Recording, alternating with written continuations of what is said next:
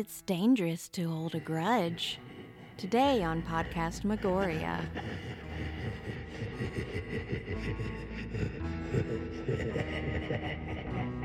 Halloween A to Z.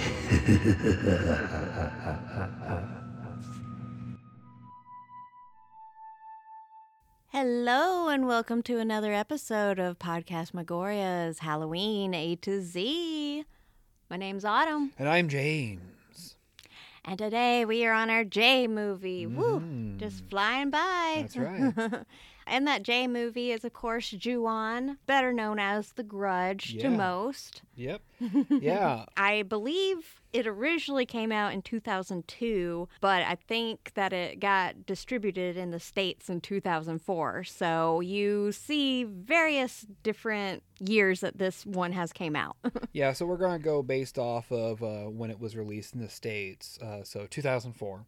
At least that's what Amazon says. That's right. An interesting hour and 30-minute long movie. Yes, and the director is Takashi Shimizu, who, of course, pretty much did the whole Grudge series. Yeah. He's a pretty famous Japanese horror director, though. That's pretty much all that he's done. Okay. So, So right from the bat, I'm going to go ahead and say that there is enough of a difference between the Japanese version and the American version that it's definitely noticeable. yeah, I mean, it's the same stories Yeah. in both, but for some reason, I like the way that the American one's set up a little better. Well, flows. Yeah, it flows. It's not, because in this one, it's done by chapters Yeah. rather than one cohesive story. Yeah, it's almost an anthology, Yeah. of one's big story. Ultimately, it gets a little tricky to follow because of the fact that there's no indication of time, Yeah. and so it jumps around a little bit, and that was very confusing for me. Yeah, especially when we're getting introduced to new characters and we don't know at what point in time they came in. Yeah. Additionally, the beginning of every chapter is the name of a character. However, it seems that that's not necessarily an indication of who the main character is, because there's a couple of times that the name isn't necessarily who you end up focusing on. Yeah. So that was a little confusing too. Yeah. To jump right in to the movie, it's like I liked the opening for this. Yeah, for sure. And of course, it tells us that it's all about a curse. Surprise, surprise, a Japanese movie with a curse. Yeah. Yeah, you get some text that just explains what a curse is, basically, and what a grudge is. Yeah. And then you get the violent imagery of somebody being murdered, and just it kind of goes back and forth between that and then the little boy playing. Yeah, it almost discombobulates you a little bit because it's such close-up shots of the gore and stuff, so you don't actually know what exactly is going on to begin with. But there's a cat squealing in the background, and we do see a child go into hiding, and you just realize this is a bad situation that you've walked in on. Yeah. With all this, you end up getting the title sequence, and then the beginning of the first chapter starts. Yeah. Rika. Yeah, we're in an office setting, a welfare office even. And Rika walks up to sign in. Meanwhile, a man notices her and goes up to walk to her. Turns out this is her boss, and he wants her to replace somebody to take care of this old woman named Sachi. Yeah. Rika arrives at the house, and right from the start, you can tell that things aren't going so great in this household, because it's just, it's messy. It's very messy. Yeah, it seems like she gets some sort of vibe from this house, because she's cautious. Yeah. Going in, even though she kind of she knocks on the door and nobody answers, and she just waltzes right on in. Yeah. As she's walking around, seeing more and more of the mess, the state of things and such, she ends up hearing a scratching sound and sees through the glass in a door somebody scratching on the window. And she comes over, and it's Sachi, Mm-hmm. or at least so you think. Yeah. And, she just looks completely out of it. Yeah. She's sick. Rika realizes that the mess is even worse than she thought because there's poop everywhere. Yeah. Too. Yeah. This lady has been abandoned for a while now. Yeah.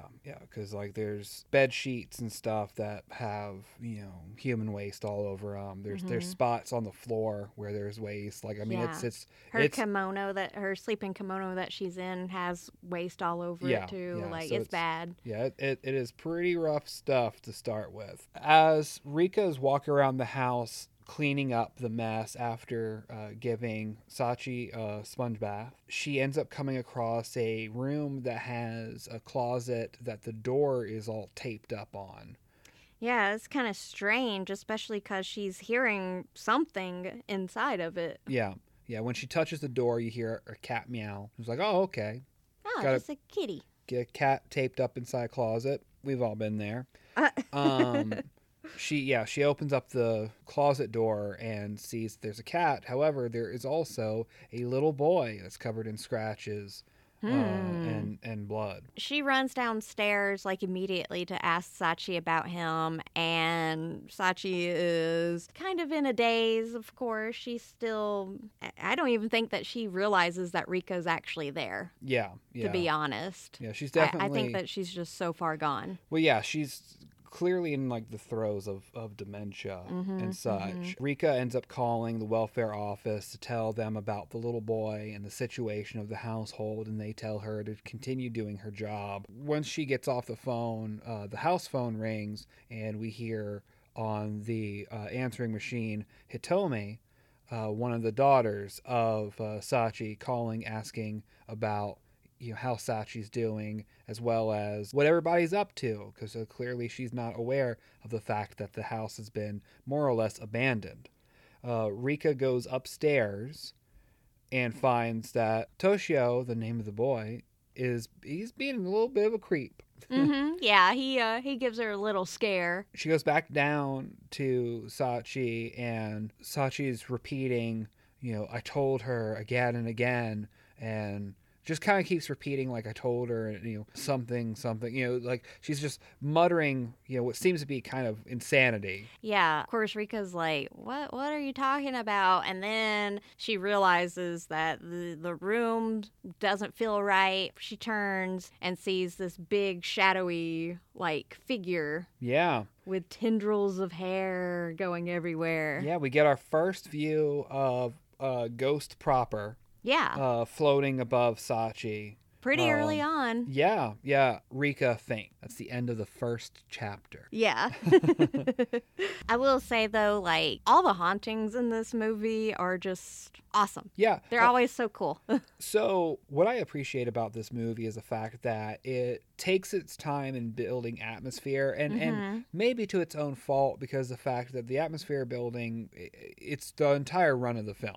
Yeah, it's very heavy-handed with it. So I will say that if you're a person that's not inclined to watch horror movies that take their time with stuff, especially if you're a person that's not a big fan of, like, I would say older horror, because this movie feels like an older movie. Oh yeah. Like I would say something close to kind of like your haunts and stuff in like a 70s film. And we'll make a reference to that probably a little bit later on. But yeah, it's just really takes its time with stuff, and so you got to kind of stick with it. But I think that the ghosts and the haunts and stuff are definitely worth the wait between like a lot of like kind of long pauses of action. Oh, yeah. Second chapter begins, Katsuya. We are introduced to a man and a woman.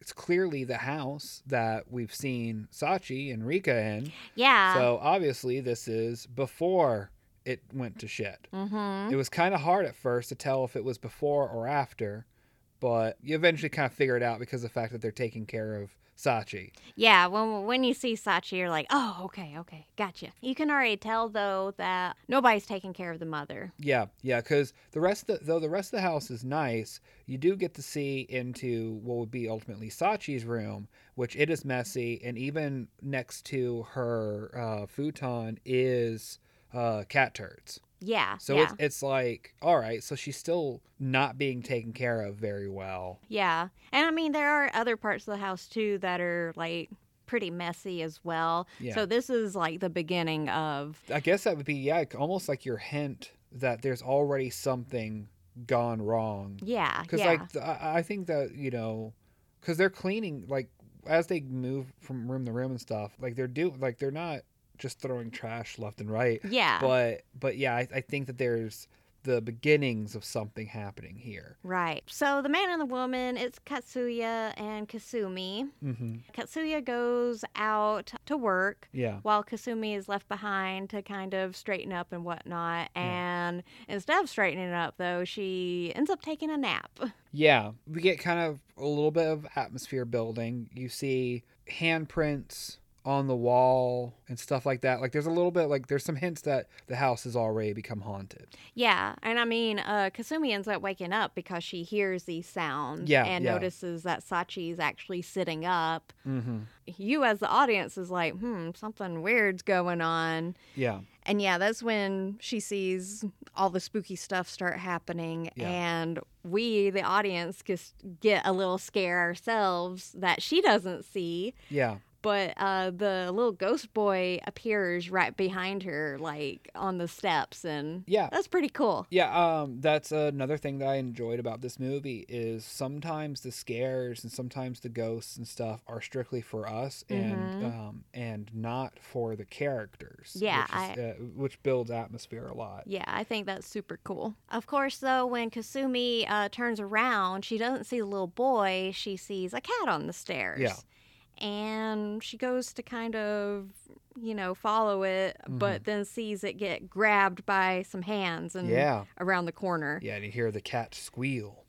Of course, Kasumi, being the dumbass that she is, she sees this, and instead of going, that's weird, I should maybe call for some help, she goes and investigates. Yeah. Later on, though, we see Katsuya show back up, and he's looking all around the house, shouting for Kasumi. He ends up finding her on their bed in kind of a dissociative state. She's just staring at the ceiling. Yeah, she's definitely dissociative, like catatonic, like, because she's just staring. She starts to come to, but still is unable to speak. She's just in a state of shock. When he gets on the phone to call an ambulance, you get another one of the little spooks strictly for us to see, which is while he's got his back turned to her, you see the little boy run by and disappear. When he turns around, because he hears the kid run by, he turns around, doesn't see him, and then he hears like a sound on the other side of the bed, and so he goes and looks, and that's when he's greeted by the boy. Yeah. The boy, of course, making the cat noise. Yeah. This scene has a few back and forth moments of him seeing the boy, it disappearing. Yeah. He comes back, hisses and whatnot. Kasumi lets out this huge gasp and dies. Yeah, dies of fright, I guess. It was already too late for her. In this moment is when darkness comes over him. Yeah, you see an instant change in this man. Yeah, he just like kind of ends up, and I guess this will be at the beginning of our first like reference to older movies. This is kind of like an Amityville Horror situation. Yeah. Where you see him just suddenly almost become possessed with the darkness of the house, I suppose. At this moment, Hitomi arrives and is asking where everybody's at and stuff while she's preparing to make dinner for the family. Still unaware, you see Katsuya walking with Kazumi's body, I'm assuming to hide her. Yeah. Not suspicious at all. Yeah. I mean, he didn't have anything to be suspected of, but him moving the body just like, I was like, Yeah. Oh, yeah, for sure. Like, if this was real life, like, you would be, like, prime suspect number 1. Oh, yeah. Yeah. Hitomi ends up running into him, and he just ends up, like, well, I mean, first of all, he stares at her like a maniac, and then he tells her that she needs to leave, and she's asking where Kazumi is, and he's just like, I caught her with another man, and all. It just starts saying all this crazy shit. Yeah. And eventually, you know, kicks her out of the house. Yeah, which I don't necessarily know if it is crucial to the story, but there is a theme that happens during this scene where Hitomi, when she's starting to go up the stairs, she hears this piercing, like, static noise. And then when he gets Hitomi out of the house, when he starts to go up the stairs, he hears this piercing noise too. Yeah. And we see this theme a couple other times in the movie, and I always just assumed that it was supposed to be a indication to the audience that something spooky is about to happen. Yeah. I'm not 100% sure on that though. Yeah, I definitely think that the sound is either indication of something scary about to happen, or it's the negative energy of the house permeating the mind of the victim. Right. You know, because it's definitely, you hear it every time something is about to happen to that person. Right. And so I think it's almost like it's the peak of the evil of the household, or the peak of the grudge. As soon as he hears this sound, though, we see freaking the Grudge, the ghost, the lady. Finally. Yeah, for sure. Yeah. I mean, we see her in her full glory. She's not just a shadow. Yeah, you know? Exactly. End of chapter 2. Chapter 3, Hitomi. Yay. I don't know why I'm cheering, but... Well, you know, why not? We're back to present day, and you get to see the other side of the answering machine message, because it is now the moment that she's calling the answering machine at the house. Yeah, it's so cool how they did that. I enjoyed that. I appreciated it a lot. We see Hitomi meandering through the halls. I'm guessing it's her, like, workplace. Yeah. I'm not 100% sure where she's at, but she hears the scraping sound, and for some reason kind of brushes it off. Yeah. She's not like everybody else in this movie and goes to investigate, which good for her. Right. She ends up going to the bathroom and... Yeah. If I know anything about Japanese horror, if you're in the bathroom, it's a bad time. Don't go in the bathroom. She ends up receiving a phone call from Katsuya, and while this phone call's going on, the ghost girl arrives in the bathroom. Yeah.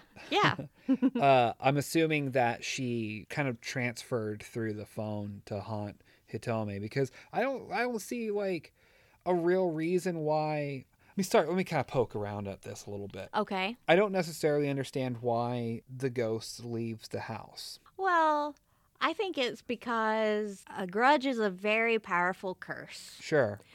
And I think that, I don't know, Japanese ghosts have such different rules to them that I think because that family has been living in that house and not taking care of that house for so long, that it's able to use its powers to follow them around. Yeah, I guess, it just felt like Hitomi was collateral damage, you know, kind of for this, and a few other characters are kind of end up being collateral damage for, like, this curse, because Hitomi seems to be the good one out of the group. Yeah, because she actually checked on her mom when she got home and stuff like that. She was cooking for the family and stuff like that. Yeah. But she still wasn't cleaning up. And Yeah, I guess, like, her hands are just as dirty as everybody else's.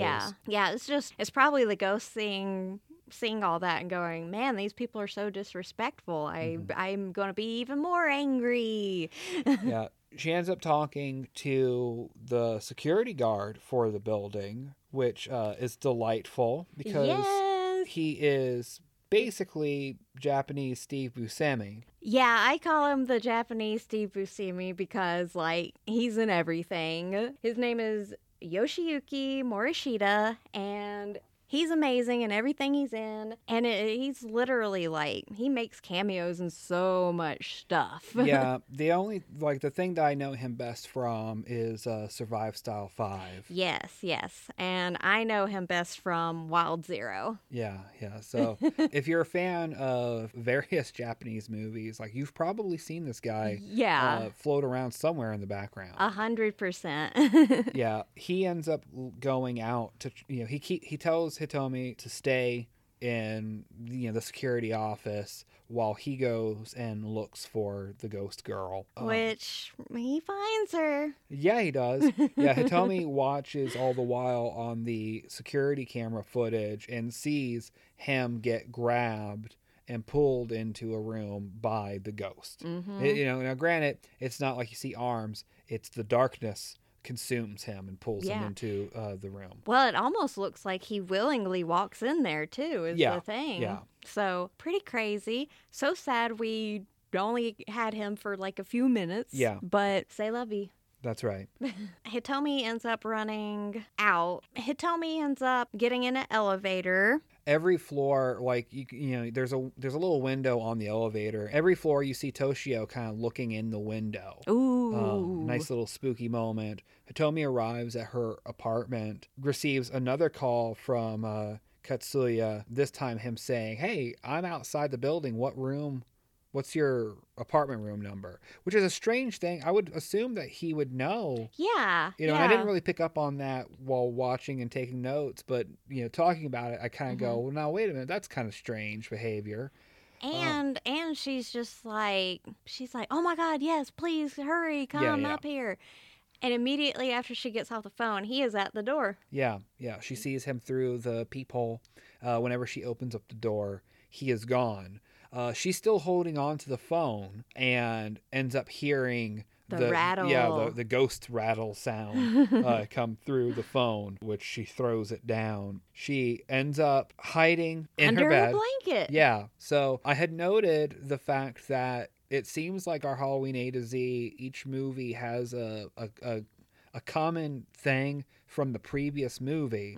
So last movie we watched was Idle Hands, and Anton ends up going and hiding underneath the blankets. Yeah, also we had the eye where she went and pretty much hid under her blankets. So that's like another theme that kind of picks up, which I guess it makes sense. Yeah. Because we all have been in that situation. But it's such a childhood thing, to me. So it's interesting to see adults go into their room and hide under their blankets. Hitomi ends up turning on the television, and there's like a newscaster and stuff on the TV, and ends up receiving a ghost signal where the TV starts getting all distorted, and the lady's face is like morphing all like horrible and stuff. Yeah, the big eyes, the big warped eyes and all that. She's absolutely terrified, and it turns out that she's not in bed alone because her blanket starts to kind of puff up a little bit, and when she looks underneath the covers, there is the face of the ghost. Yes. End of chapter. Next chapter, Toyama. Toyama arrives at the house. Yeah, I guess he's been trying to contact Rika and couldn't get in contact with her, so he's going to go see what's up. Yeah. He ends up discovering Sachi's body, and also a terrified Rika just kind of crouched in the corner of the room with Sachi. Frozen in place. Immediately after this scene, though, we see investigators are at the house to gather Sachi's body and try to figure out what happened. While they're doing their investigation, though, they hear a phone start ringing, and they're like, where the heck is that coming from? Because it's not the house phone. And they follow the sound all the way up into an upstairs room where they're like, there's an attic? Yeah. Because they still can't find it. And sure enough, up in the attic, they find the phone ringing. And they find both Kasumi and Katsuya's bodies up there. Now, I think that this scene, like the reason why the phone rings is I bet that it is taking place while Hitomi is experiencing all of her stuff. And when she was trying to get a hold of Katsuya, that's the phone ringing. Like, I didn't think about it until, again, like talking about the episode, talking about it right now. That because before I was just like, why is how did this happen?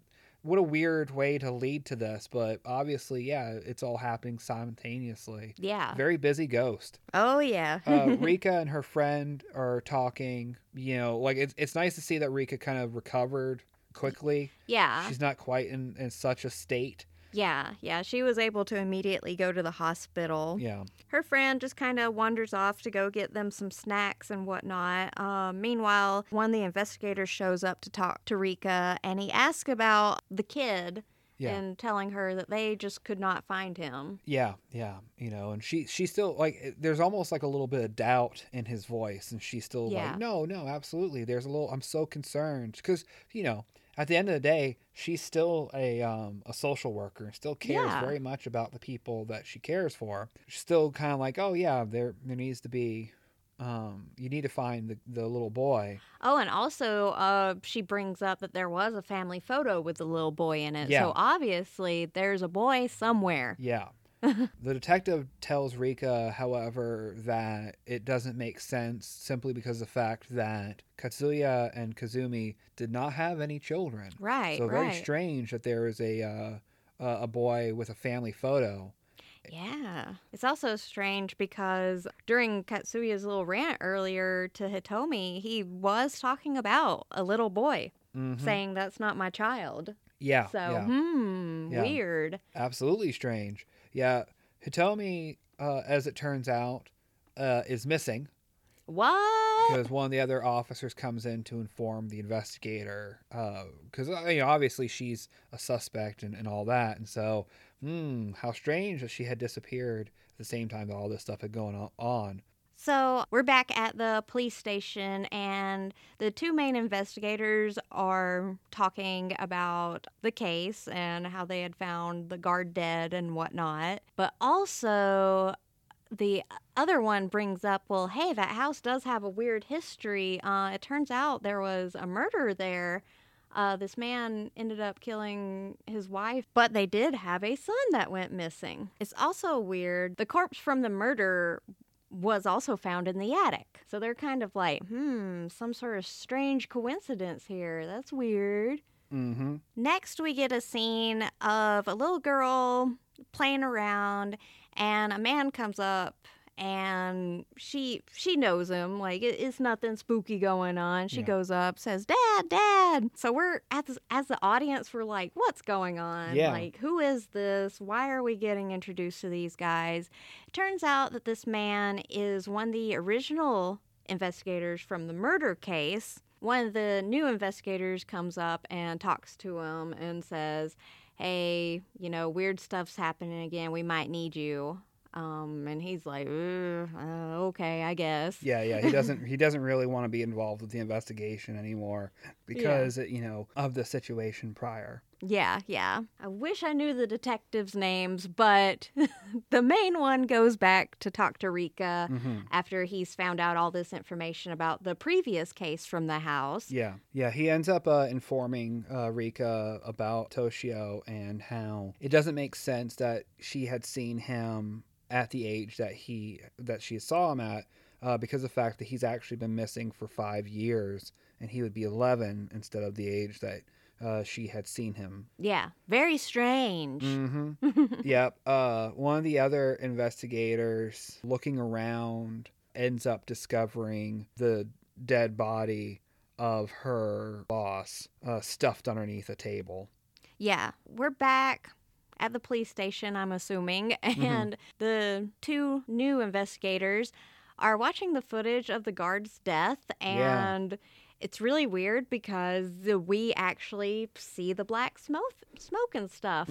Yeah, in full detail. Yeah, usually the way that this works is you wouldn't see that on the footage, so I thought it was cool that it actually got recorded. It's actually Toyama, who is the original investigator. He walks in, sees that they're watching the footage, and they go off to talk to another officer because he came in to inform them that Rika's boss had been found dead. Yeah.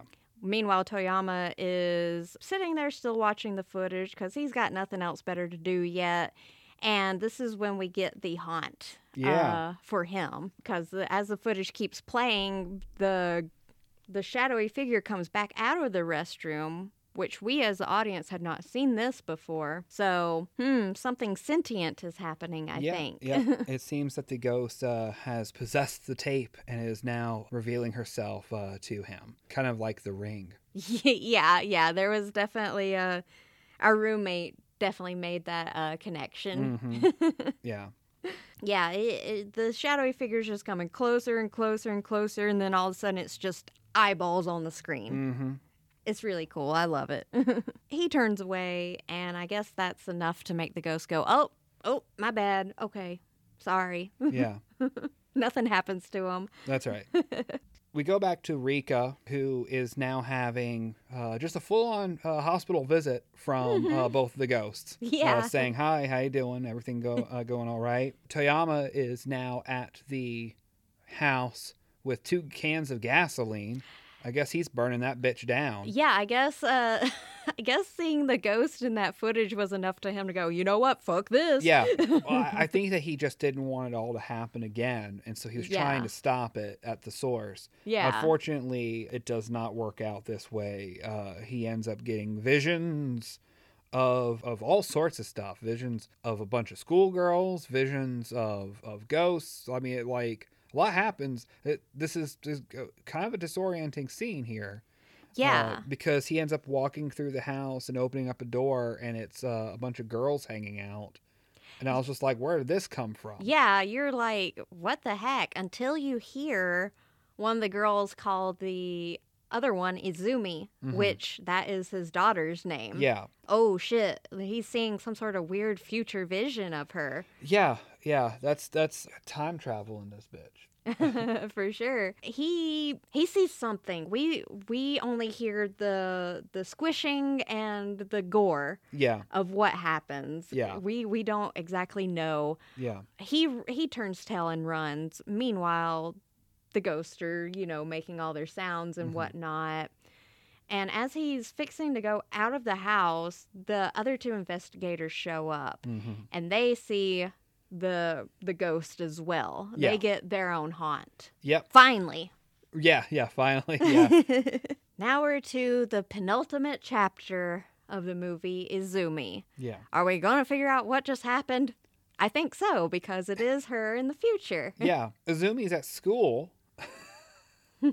Forget the house. Who needs the house? Well, she's on her way to school with her friends, and she's you notice, as well as she does, all these missing persons posters. Yeah. When Izumi and her friends arrive at school, I guess it must have been like school photo day or something, because of the fact that there's pictures everywhere, and everybody's all excited and stuff, and her friends have pictures and stuff, but Izumi doesn't have any pictures of herself that's weird. yet. So they end up going to the teacher and asking him where's her pictures and stuff, and he was just like, oh, I guess they didn't get developed. I'll have to look into that. Izumi goes home, gets the creeps. Well, she sees the poster on the way home again, and there's something about this poster that I'm obsessed with, because as you see it more and more, you see that it gets more and more deteriorated. Yeah.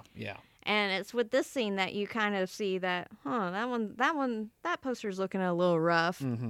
And she's upset from looking at the poster this time, too. So something's up. Izumi ends up getting home, and while she's at home, she ends up getting the creeps. Because we have to have our little tingle up the spine moment for each character. Yeah. Well, I mean, just the general vibe of the house is off anyway, because you see her mother there just staring at the shrine for Toyama, who I assume had died from fright. Yeah. Essentially. Meanwhile, while her mom's staring at the shrine, there's a new newscast going on in the background about a missing woman's body being found, and that there's been multiple people going missing. Izumi makes it up to her room, and she's freaked out. She's closing her curtains, hiding away. Meanwhile, the teacher is getting the pictures developed, and the girl, I don't know, these girls are following their teacher around, I guess. Yeah. But as soon as he comes out of the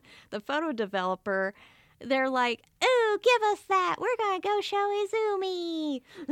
Yeah, real quick, I just want to say, I think that this chapter, I don't want to say kills the movie. It's a weak chapter. It's just, it does not fit in, like, hardly at all. Like, Yeah. I wish that it just, wish it wasn't in the movie. I guess it's to show that, the curse still goes on. Yeah. Well, it's just like as far as tone goes, because you have these goofy ass girls, Yeah. with the teacher and all that stuff. And the teacher's kind of goofy too. Yeah, and then okay, so let's go ahead and move on, and where I can pick apart this a little bit, because the next thing I want to pick apart about this chapter, Okay, hasn't happened yet. So the girls end up getting to Izumi's house to give her pictures. When they knock on the door, her mom, answers, and she's all pale and creepy looking. She looks like a Junji Ito character. Yeah. Whenever they finally get to Izumi's room, she's all pale. And then on top of that, she has all the curtains drawn in her room. And it's very, very dark. And they go to open the window, and she starts screaming. And there's newspapers taped up to the windows. Yeah.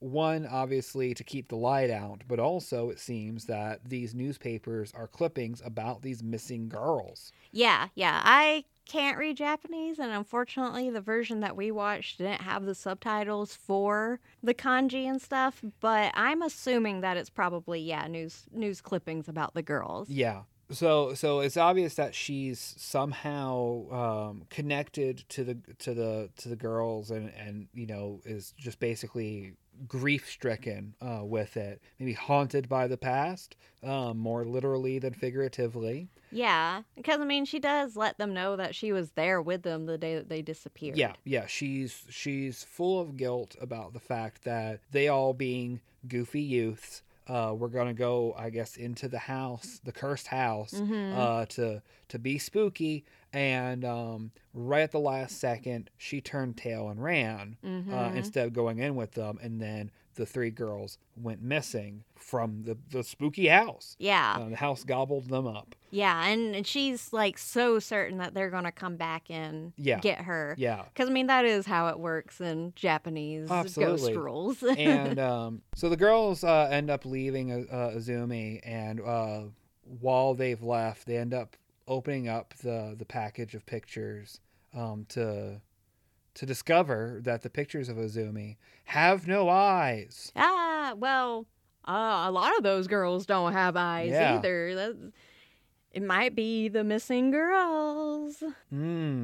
Izumi's walking around her house being creepy and ends up seeing her ghost dad being weird in a corner. I'm assuming doing Japanese ghost stuff. I think it was, from what I've seen of other Japanese ghost stuff, I think that this particular haunting was supposed to be like a warning to her. Yeah. Ends up talking at him. Yeah, because he can't talk. Yeah. Just kind of like giving him a nice heave ho. Yeah. Like, oh, everything's all right. Thanks for being a dad. Good luck to you. Yeah. Or was it a dream?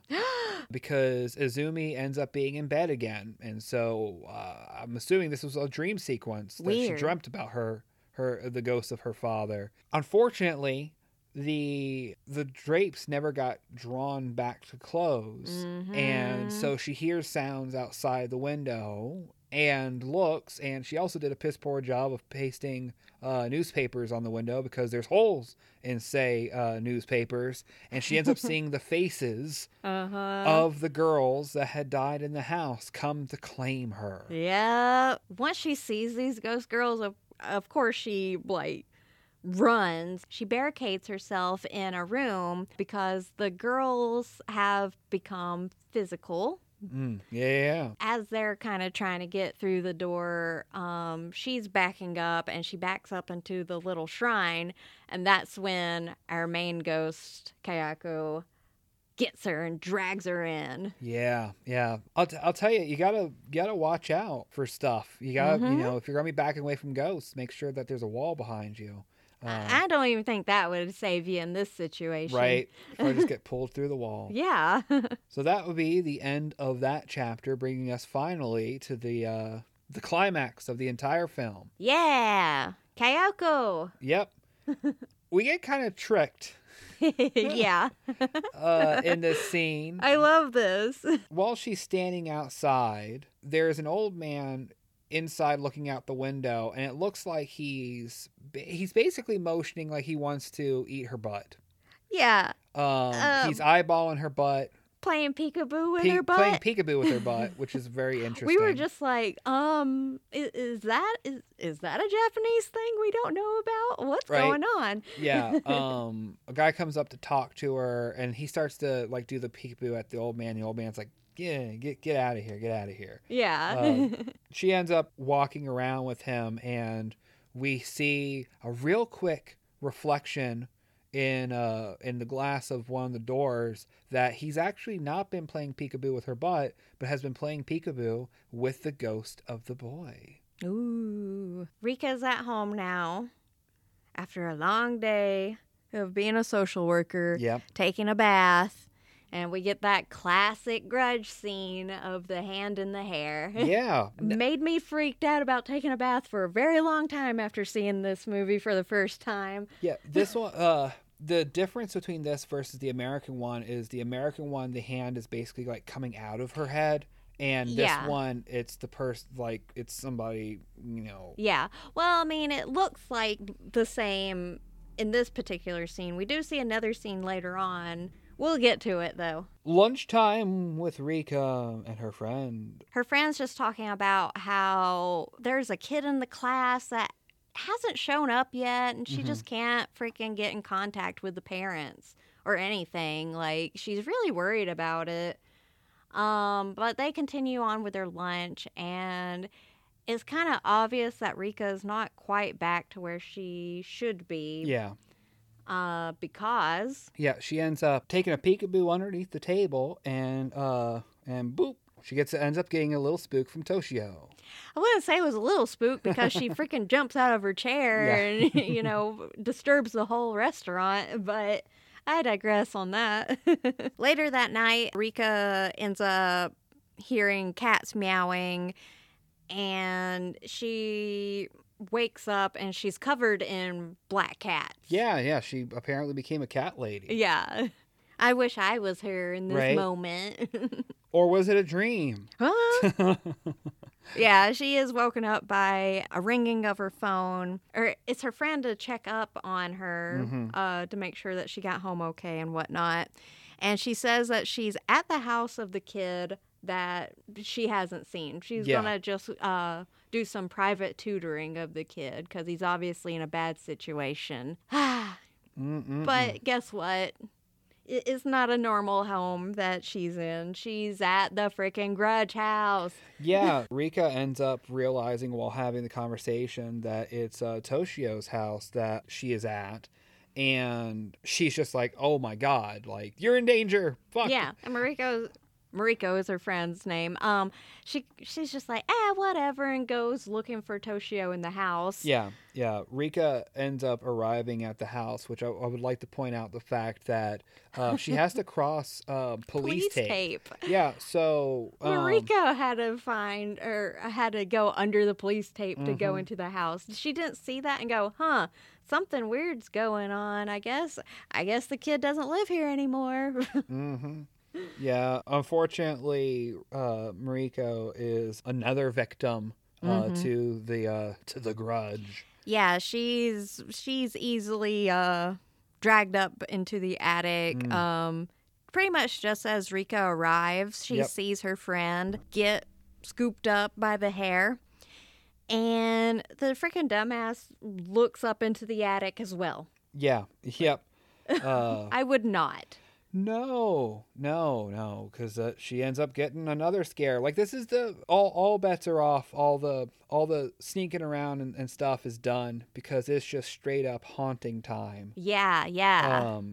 yeah, she ends up running back downstairs, and like she's being pursued Yeah. by the ghosts. yeah, Now. she ends up passing by the mirror that's near the entryway, and you get a pretty cool scene of when she's passing by the mirror, she sees the reflection of the ghost girl instead of herself. So she comes back and is staring at herself in the mirror. And I is this a cultural thing, Autumn? Where because she ends up putting her hands up to her face to like look through the cracks of her fingers. My guess for that, because Sachi had also done the same thing with her hands. Yeah. So I'm thinking that it's an impression of when Kayako was murdered. She Yeah. probably did the same thing with her hands. I see.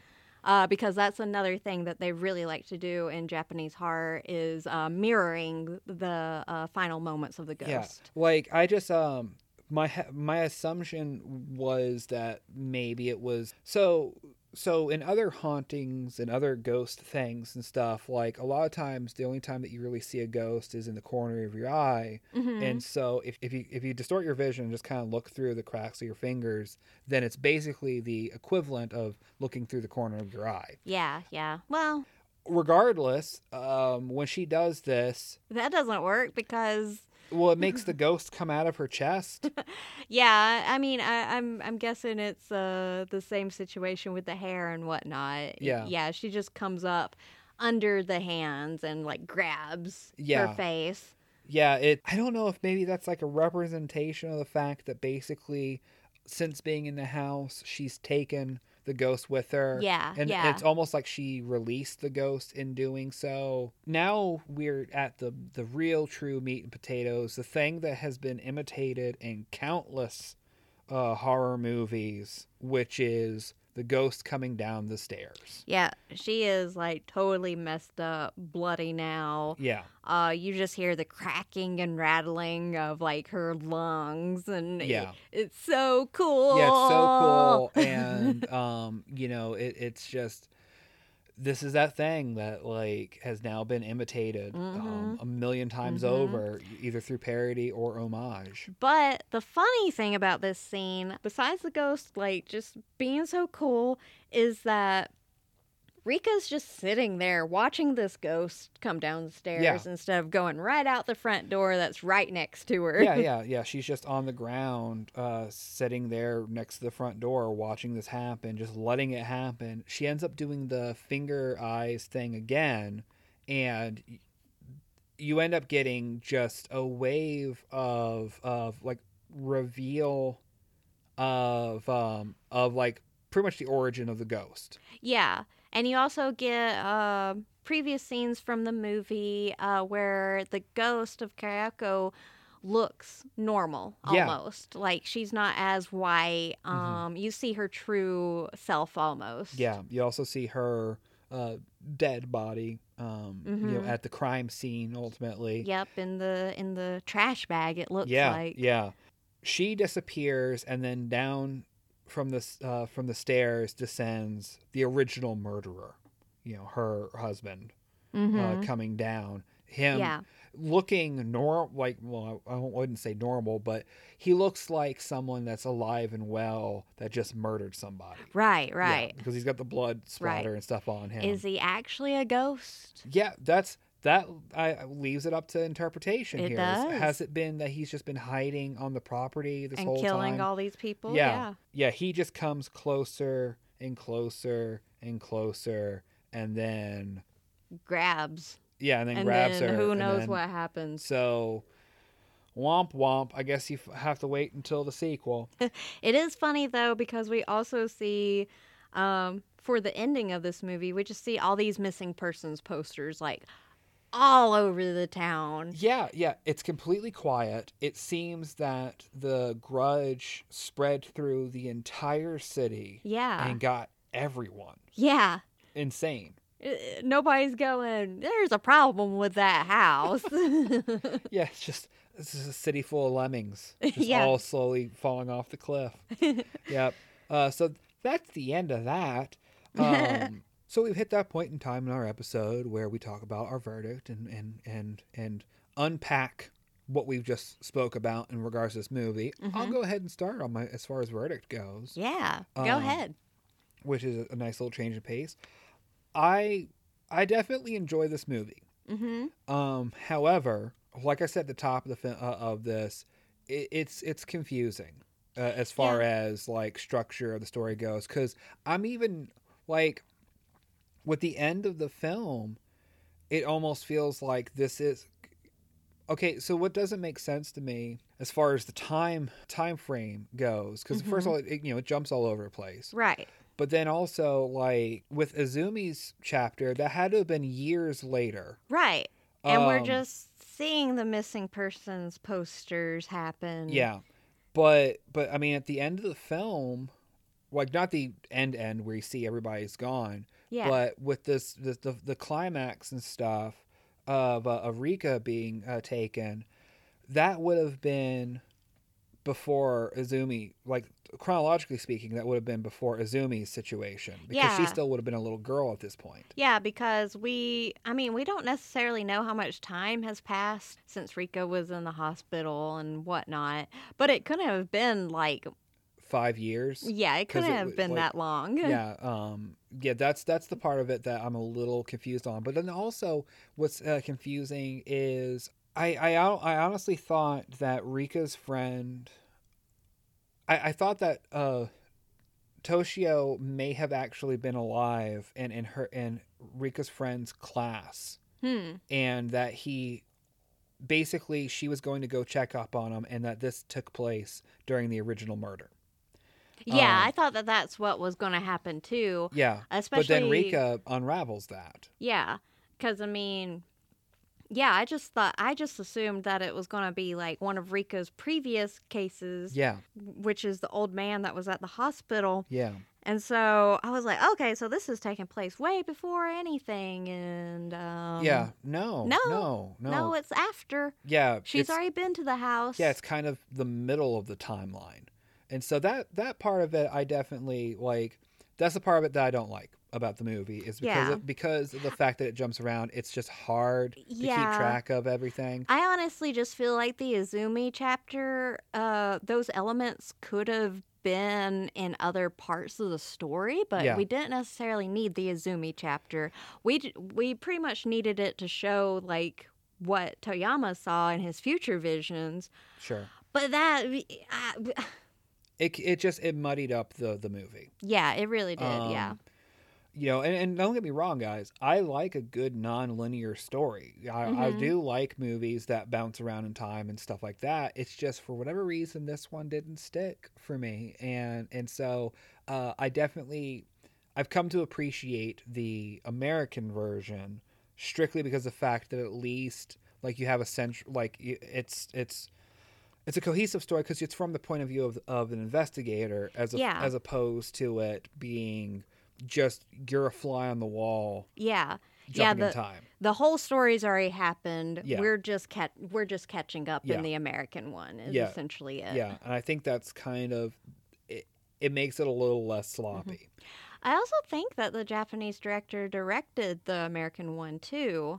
So it's almost as if the American one might be how he actually wanted to tell this story after reviewing, but I'm not 100% sure on that. There are other horror movies out there that have done similar things or other cases of this, like for instance, was it the McCaffrey tapes or whatever. The found footage where the family gets abducted by aliens. Yeah. And then they end up remaking it more or less for that UPN special. Like, sometimes it's a budget thing. Sometimes it's just too many chefs in the kitchen. Like, it does feel like this movie had a huge opportunity for maybe just being a little bit more cohesive. Yeah. That being said, I definitely still recommend it. Oh, I think that it's it's necessary viewing, and especially I've always been in the camp of if a movie's an adaptation of something, you should watch the original. Oh yeah. And so just to compare and get maybe a complete picture of what you've seen. You should definitely compare the movies for sure. Yeah. Especially since they're from the same freaking director. Yeah. Like he told his story two slightly different ways, you know? Yeah. So I think this is one of those occasions where it doesn't necessarily, one doesn't cheapen the other. Yeah. They're almost companion pieces. Yeah. And so that's pretty interesting. You're still getting all the same, like, scenes that you love from the original for sure. So that's what I appreciate about it. Yeah. Eventually we'll have to watch the sequels. Yeah, because I've never actually seen... I might have seen the second Ju-on. I know that I've seen the second American one, but I haven't seen any of the other films in the series. I'm really curious because, like, I think it's Witch. I feel like we got that here. Yeah, we already got that. So I see the family's descent into madness. Yeah. So which would be a little bit more of like an origin, like Amityville Horror. Yeah. And then, of course, the only reason why I want to watch all these movies, and then we're going to have to watch the Ring movies too, is so we can get to the newest film. Yeah. Where it is the ghosts from both The Ring and The Grudge fighting it out. Yep, Sadako versus Kayako. Oh, yeah. It looks so silly. Yeah. It looks way more goofy than it is serious. It almost looks like something that would be more from the team that would bring you like Tokyo Gore Police or something like that. Eventually we'll get to that, and that's an exclusive on Shudder. Oddly enough, guys, this you would think that The Grudge, Ju-on, and the like would be exclusives to Shudder or somewhere like that, but this is actually on Amazon of all places. Interesting. I believe all the rest of them are as well. So if you're interested in watching the original Grudge, definitely check it out on Amazon. That brings the end to another episode of Podcastmagoria's Halloween A to Z. Up next will be our K movie. This one might be a chore to get through. That is Kiss of the Vampire. Oh, no. Please, not another Lips of Blood, please. Yeah, we gotta have one for every list. Luckily, it's not from the same director, so that's something to look forward to. Yeah, thank God. But it is another old vampire movie, so oof. Also, guys, I'm gonna give you a heads up.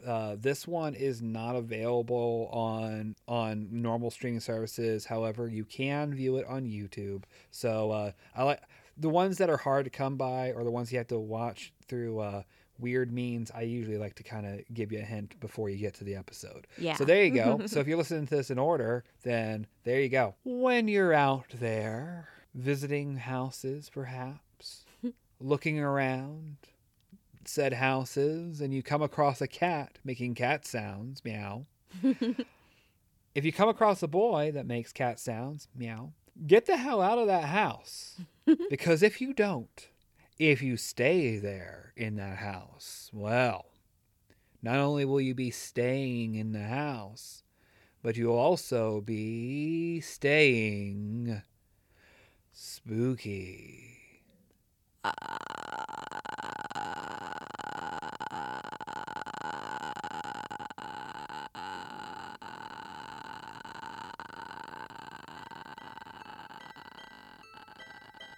This has been a Podcastmagoria production hosted by James Davis and Autumn Campbell. Music by James Davis. Like what you heard? Be sure to subscribe via Spotify, Stitcher, or Apple Podcast.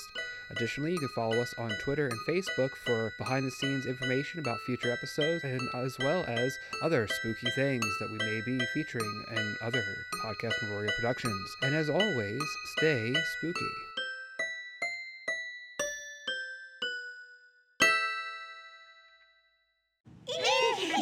Hehehehe